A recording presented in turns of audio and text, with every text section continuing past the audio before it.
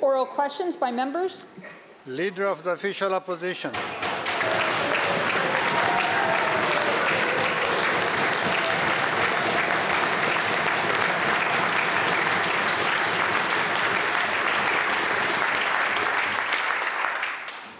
Mr. Speaker, life has never been more expensive than it is today under this two-term NDP government. A government that I remind you laughably ran on a platform of affordability in both 2017 and 2020.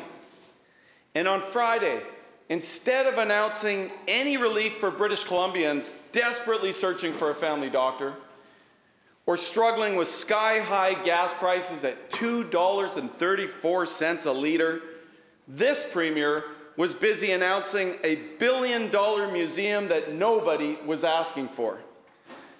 A modest upgrade is one thing, but $1 billion for a new museum is outrageous.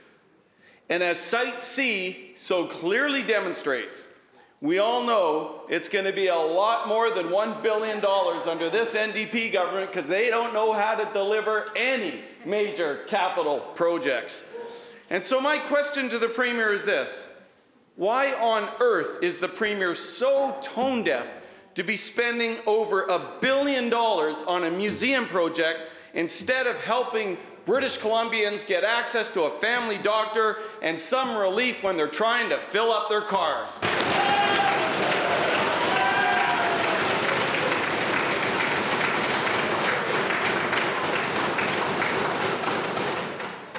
Premier. Thank you very much. Thank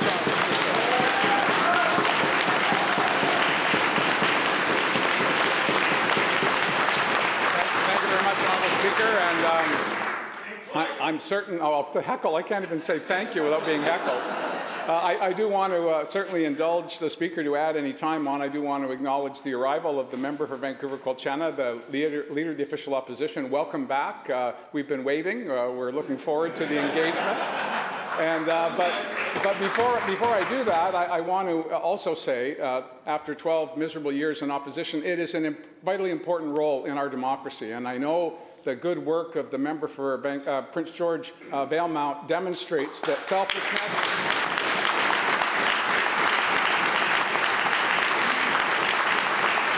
She has demonstrated that selflessness and understanding of government from her time in multiple ministries, as well as coming from the heartland of British Columbia, where she is connected with her community, that she can add vital commentary and criticisms of government policies, as we did when some of us had that fortune of sitting on the other side, growing character as you're doing right this very minute.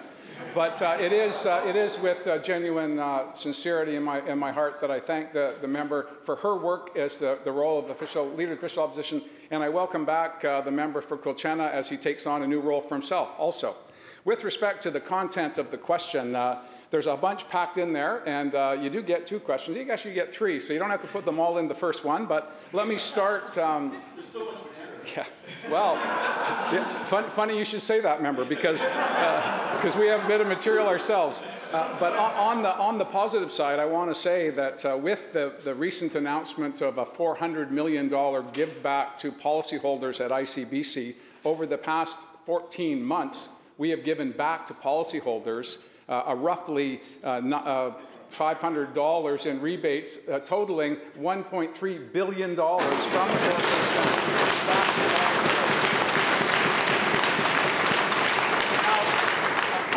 I would argue that that's assisting drivers by making sure that their car insurance is as low as it can possibly be, something that we've been striving for the past 5 years, to the point where the average policyholder now is saving about $500 when they go and re-up on their auto insurance. That's a significant decline in costs, which when the former member was on this side of the House, instead of giving money back to policyholders when there was a surplus, he would take that money and distribute it throughout government. So I'll leave it at that on gas policy, and we'll get back to investing in the cultural sector and others in the second question.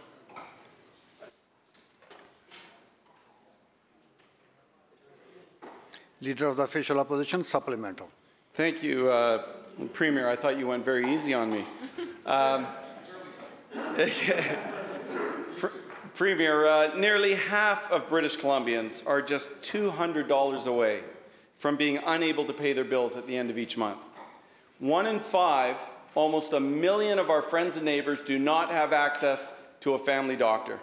Crime, homelessness, and overdose deaths are all at record levels. British Columbians need to and want to get to work, but they can't even afford the price of gas. And the Premier says, and I quote, "Think before you hop in the car." That was the Premier's response to clamoring British Columbians concerned about not being able to fill up their car. People need help now.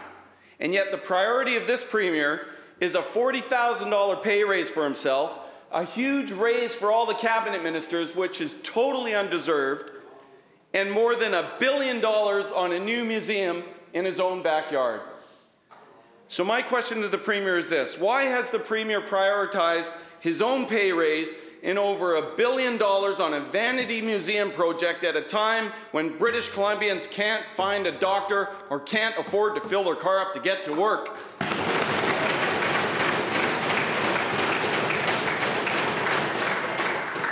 Premier. Thank you, Honourable Speaker. Well, the member will remember tolls on bridges because he imposed those tolls on bridges. We took them off. So those very same drivers are now saving $1,500 a year by not having to pay the BC Liberal tolls to get back and forth to work. The minimum wage was frozen by those on that side for 10 years. Now we have the highest minimum wage in the country, the lowest unemployment rate in the country. And the economy is rocking. And now I appreciate that that's counterintuitive for those on the other side to look around them and see the benefits of a robust economy that includes everybody. But that's what we've been seeing certainly over the past 5 years. There's a range of other initiatives with respect to affordability, and I'm happy to lay them out for the member. But I want to circle back to our cultural sector and the importance of protecting our collective history. Currently, artifacts and archival materials are in a building that is below sea level. It is not seismically safe. It has been, in my opinion, ignored by governments for the past 20 years. I was briefed, Honourable Speaker, as an opposition member back in 2010. The member was in cabinet at that time, and it was abundantly clear to the then CEO of the Royal BC Museum that something needed to be done to protect and preserve our collective history. And we were approached, as governments are, and again, the member will remember this, Cabinet meets, Cabinet receives submissions. The Royal BC Museum brought forward their case. We spent the past 5 years doing our due diligence, finding the best way forward. We believe we've arrived at that point, listening to the board of directors, listening to the CEOs, putting in place a plan that we believe is achievable to protect our collective history, and I think you should get behind that, not oppose it.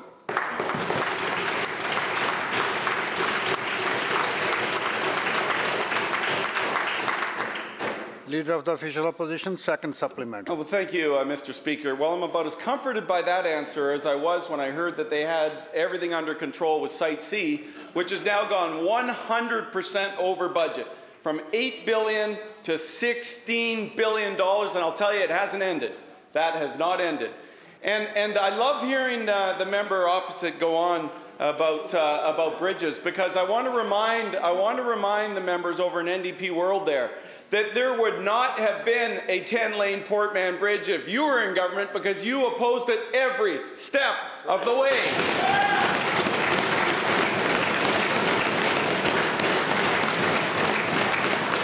Now, I do want to be charitable, because it is my first day back here, and I know, and I mean this sincerely, I know the NDP mean well, and I would argue that they even genuinely are sincere in trying to get good results. The problem is they just don't know what they're doing.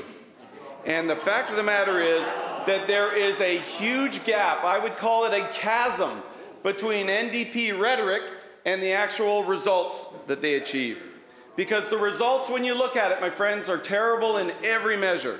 We have the highest housing prices in North America in spite of the blizzard of new taxes that government put on the housing sector. We have the highest gas prices in North America, the highest before the war started in Ukraine, and the highest still today, at $2.34 a litre. Crime is out of control.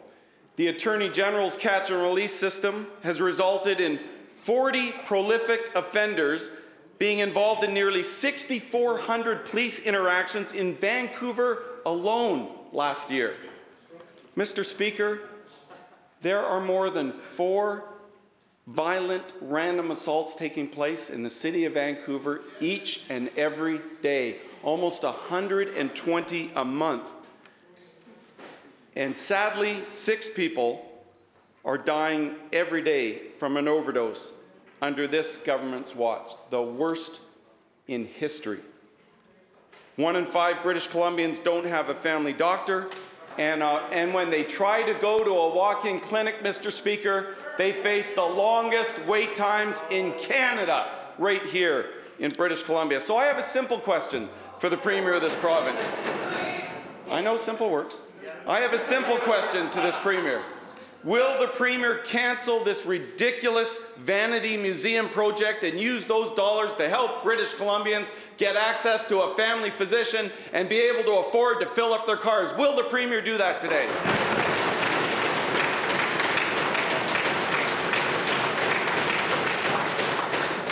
Premier. Well, Mr. Speaker, I know that you're from Burnaby, not from Surrey, so I'm starting from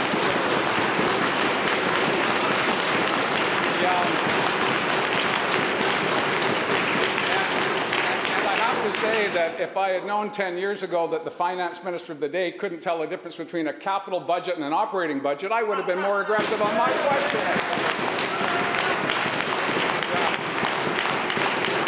And I know we're both just feeling each other out here, but you can save your throne speech debate for another time and use this question time to be more pointed in your observations. But I know you're just warming up, and it does take time. It's a difficult job. And I'm genuine, apologies for appearing glib. I do genuinely believe it's a difficult job, and I wish you all the best. And you'll keep all of us better by the work that you do. And now I'm rambling. I'm chewing up the clock. Remember? Do you remember that? Do you remember that? Honourable Speaker, the Leader of the Opposition is correct. There are enormous challenges facing British Columbians, wherever they may live. Affordability is our #1 issue, and we have a long inventory. You can go through Hansard. Your colleagues have heard me resuscitate that back. I can send you a memo with all of it in one place so we can maybe take it as read and move on in these issues. I absolutely appreciate and understand the challenges that families are facing. But we also know that we need to be tactical in where we put money to assist people. It can be inflationary. For example, through the COVID pandemic, we gave up $2.7 billion in direct assistance to people. That's not just businesses, but to people.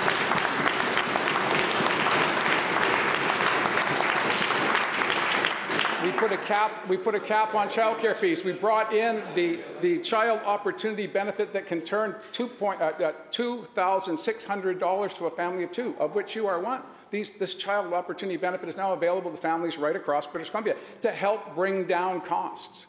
The housing prices were the highest in the country when you sat on this side of the House. The gas prices were the highest in the country when you sat on this side of the House. And we have been trying to bring it down over time. There was a time, Honourable Speaker, when the BC Liberals supported a price on carbon so we could address climate change, and I got a message for you, member. Well, you were gone. The place has been on fire. It hasn't been under a flood, and we have serious challenges with respect to the dikes that we talk about. The member from Delta South talked about the diking in his area. We have profound challenges ahead of us. I know you're going to be helping us each step of the way by bringing forward constructive suggestions about improving government.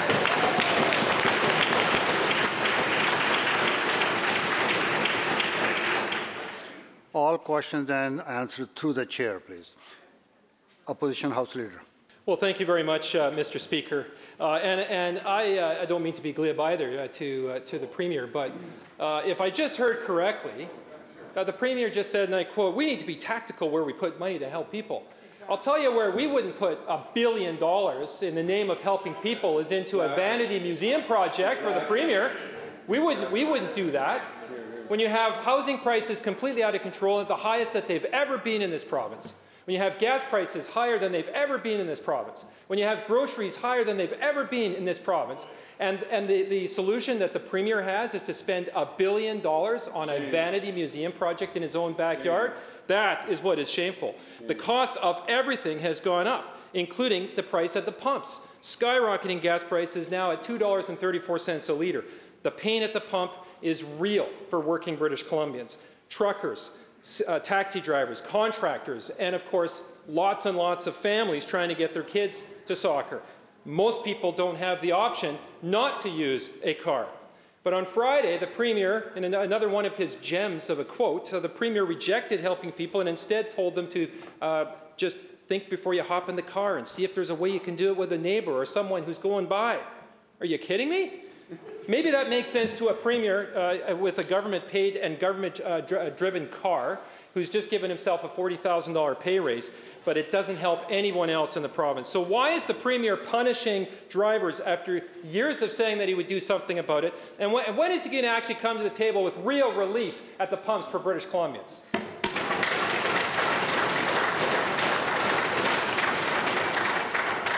Premier. Thank you, Honourable Speaker. As I said at the start to the Leader of the Opposition, $420 in rebates back to ICBC policyholders who were used as an instant teller machine by the former government, not as respected and valued parts of society that if we don't have to use the money for crashes and health care, we can drive it right back into their pockets. That's what we've done for the driving public in British Columbia.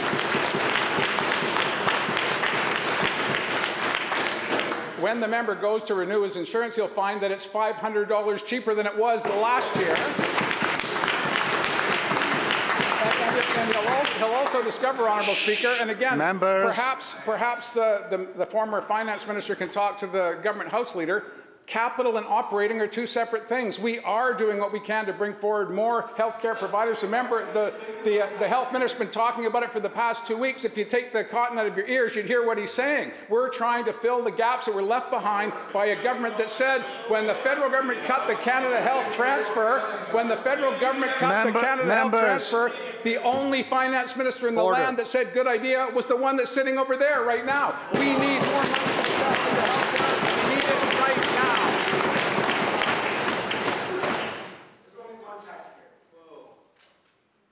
If we have less heckling, we'll have more questions.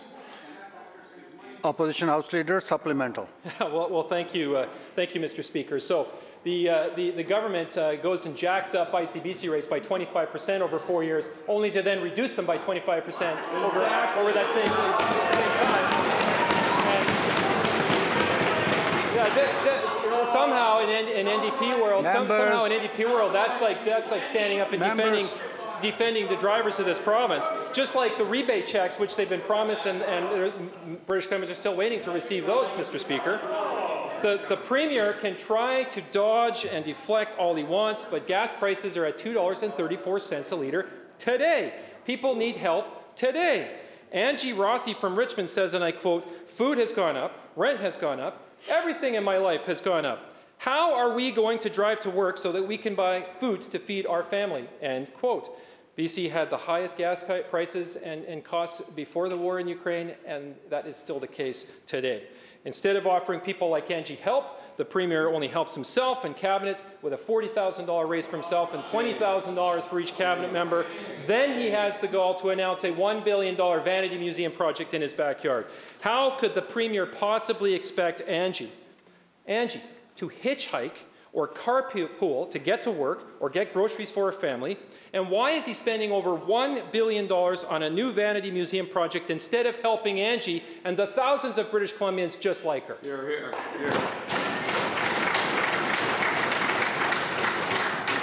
Premier. Thank you, Honourable Speaker. I believe that protecting the collective assets of all of the people who have been in British Columbia since time immemorial right up to today is money that is well spent to protect and preserve our collective history. The BC Liberals don't seem to think so. A capital budget is stretched over time. I feel like this is budgeting 101, Honourable Speaker. Budgeting 101. The official opposition should understand how budgets are created. I'm sure they do, but instead they'd like to say we're spending $1 billion that we could not spend on something else. It's a capital budget for a project that's critically important to the people of British Columbia and our collective history. If they don't want to support it, that's their business. That's their business, Honourable Speaker. Premier, hold it. We are wasting our time, members. Leader of the official opposition, we are looking for leadership from you today. Thank you. Thank you, Premier, Honourable Speaker. continue. Since we formed government, we have been focused on affordability, reducing costs for people, making sure that we can get money to those who desperately need it. The largest increase ever for people with disabilities and people on income assistance. That helps people make ends meet at the end of the month. Making sure that we're giving back when we don't need the money for a core service, which is not what you guys did on the other side, what they did, Honourable Speaker, on that side of the House. They looked at our Crown corporations as instant teller machines. Whenever they were profitable, they took the money and gave tax cuts to those who didn't need it. We've tried to level that out. We're going to continue doing that work. And here's a note, Honourable Speaker, for the Leader of the Official Opposition. It's working. We have challenges ahead of us, but working together, British Columbians can overcome this. And to suggest somehow, Honourable Speaker, and again, we can read back the quotes to the Leader of the Opposition if he wants to hear himself again. Members. But he said not that long ago there was nothing the provincial government could do about gas prices, so I don't know what happened on the way to Damascus, but he seems to have changed his mind on that.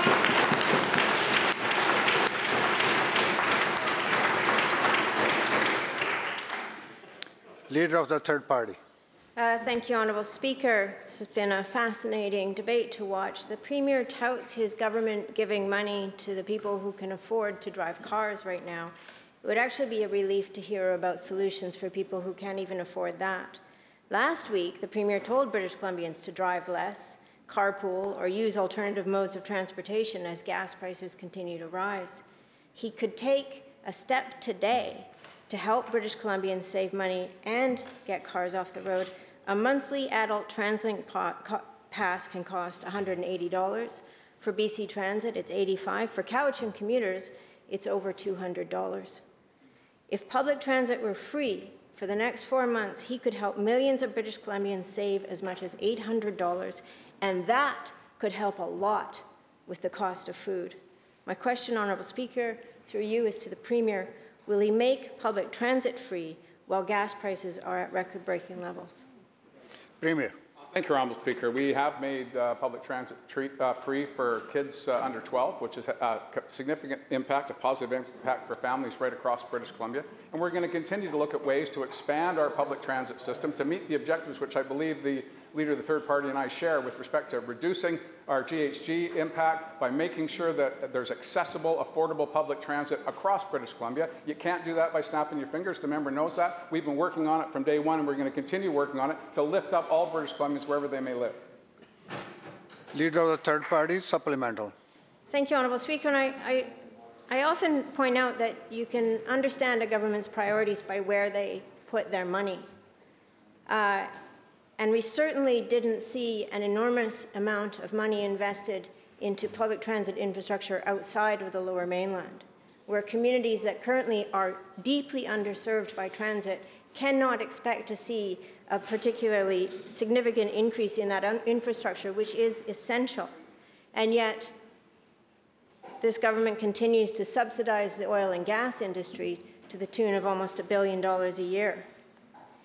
British Columbians need to have easy access to alternative modes of transportation. This government has had 5 years to build out the transit network across BC so that that can actually be available to the public. My question, Honourable Speaker, through you is to the Premier. While there have been investments in transit in Lower Mainland, the rest of the province lags behind in that infrastructure. Can we expect at least $800 million in additional transit investments in the 2023 budget? Premier. Thank you, Honourable Speaker. Well, it's good to know that all of the parties on the opposite side of this House don't support our cultural industries, don't support investing in our collective history. That surprises me. It disappoints me. It shocks me. But there you go. Again, we have been making significant investments in transit. The member of the minister responsible is not here today. I know that he would be delighted to give you a briefing if you want to see where we've made these investments over the past number of years. We are focused on reducing our GHG emission. The member, the environment minister, has got the most progressive plan in the country that was built on a foundation created by the former government, I might add, and I continue to add whenever I get the opportunity. The fact that they've fallen off that bus is a surprise. Maybe we should get them back on public transit. We can make some impact on GHGs right around BC.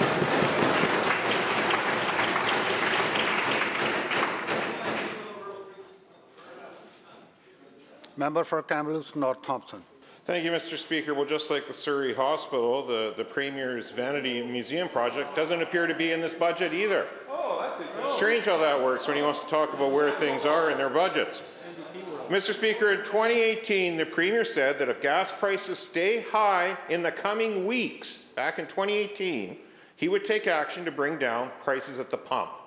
Well, Mr. Speaker, here we are 220 weeks later, and British Columbians continue to pay the highest gas prices with the highest gas taxes in North America. In fact, we've offered the Premier 3 solutions. He could suspend the provincial gas taxes, which actually has worked in Alberta, contrary to what the Premier wants to say. He could give a one-time rebate through the Climate Action Tax Credit, which gets distributed based on incomes and would help low and middle income families the most. Or he could stop having fuel taxes hidden in on fuel being imported in from Alberta at 25 cents a litre as of January 1st. His government policy. All 3 options we've offered up, all 3 options would provide immediate relief at the pumps for the people. Why will the Premier not action any one of these simple solutions and get people price relief today?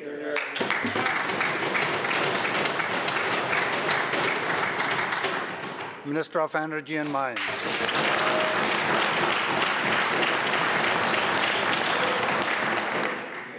Thank you very much, Mr. Speaker. I think everyone acknowledges and recognizes the impact that the war in Ukraine has had upon not only gas prices here in Canada, but in the United States and indeed around the world. Oil is a global commodity and driven by a global price, and I think that reflects here in the local price. The BC Liberals have put forward some suggestions, and let me deal with one of them. The member speaks of an import tax on gasoline coming from Alberta. That is just factually wrong. There is no import tax whatsoever.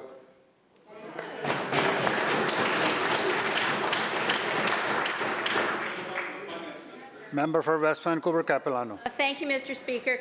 Governing is about choices, and it is sickening to families who will lose their funding to see the Premier choose a pay raise for himself and over $1 billion for a museum instead of supporting families with children with autism. Louise Watson is one of those impacted families, and she says, quote, "It is wrong to take this money away from autistic children," end quote. Why is the Premier clawing back funding from autistic children when he has money for cabinet pay raises and more than $1 billion on a vanity museum project?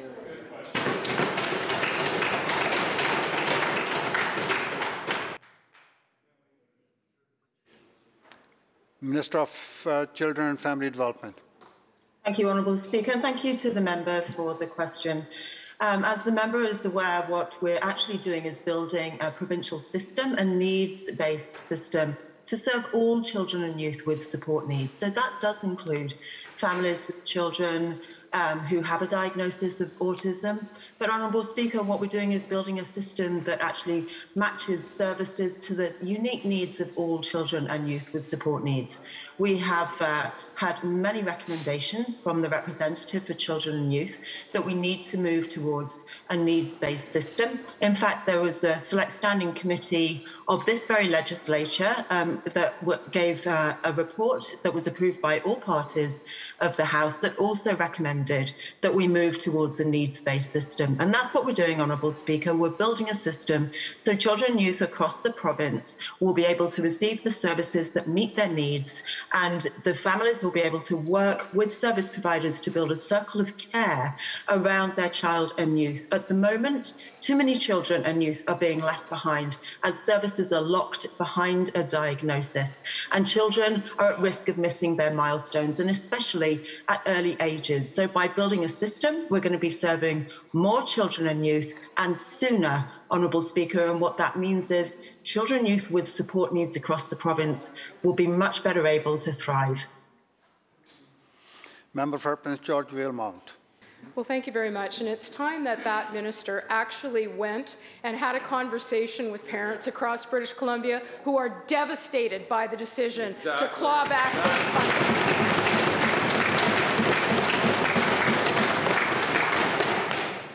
The bottom line for the Premier is the fact that he promised British Columbians, not once, but twice, that life would be more affordable under his government. And that is simply not true. Can he imagine the shock that British Columbians felt when they're worried about trying to fill up their gas tank or buy their groceries or just get their kids to school every day when he announced a $1 billion vanity museum project in his backyard? British Columbians need help now. They need it today. They certainly weren't asking the Premier for a museum project. So today, will the Premier do the right thing? Will he get up on his feet? Will he recognize and acknowledge that British Columbians are struggling to get by day after day after day?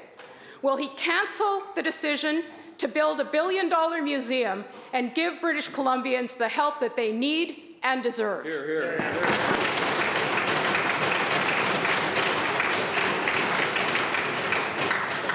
Premier. Thank you, Honourable Speaker. And again, there's a difference between operating budgets and capital budgets. And this is, the official opposition could go, oh my, but this is not something that just happened yesterday. This is not something that happened 5 years ago. This has always been the case. It has always been the case. Now, if I appreciate that the member beside the leader wants to answer the question, you guys can talk in caucus about that. You know, Honourable Speaker, since we were sworn in, we have focused on reducing costs. We eliminated the medical service. We eliminated medical services premiums, Honourable Speaker. The leader of the opposition, not only did he not eliminate medical services premiums, Honourable Speaker, he decided when he was finance minister to index annual increases in the MSP. We did away with it. Hear, hear. Tolls on bridges, again, this is a point of pride for the members on the other side. That's $1,500 back into the pocket of people who go back and forth across bridges in the Lower Mainland to move around. We capped the built-in rent increases. They keep talking about the rent increases. There was a 2% automatic give back to landlords. That works out to about $850 a year in Surrey, not Burnaby, but Surrey. And again, if the official opposition wants a briefing on budgets, I know that the Honourable Finance Minister will be happy to teach them the difference between building for the future and providing for the needs of today. We are working every day for the needs of all British Columbians, but we have to have a vision going forward. Maybe that's another thing absent from the list of things that the BC Liberals left at the doorstep.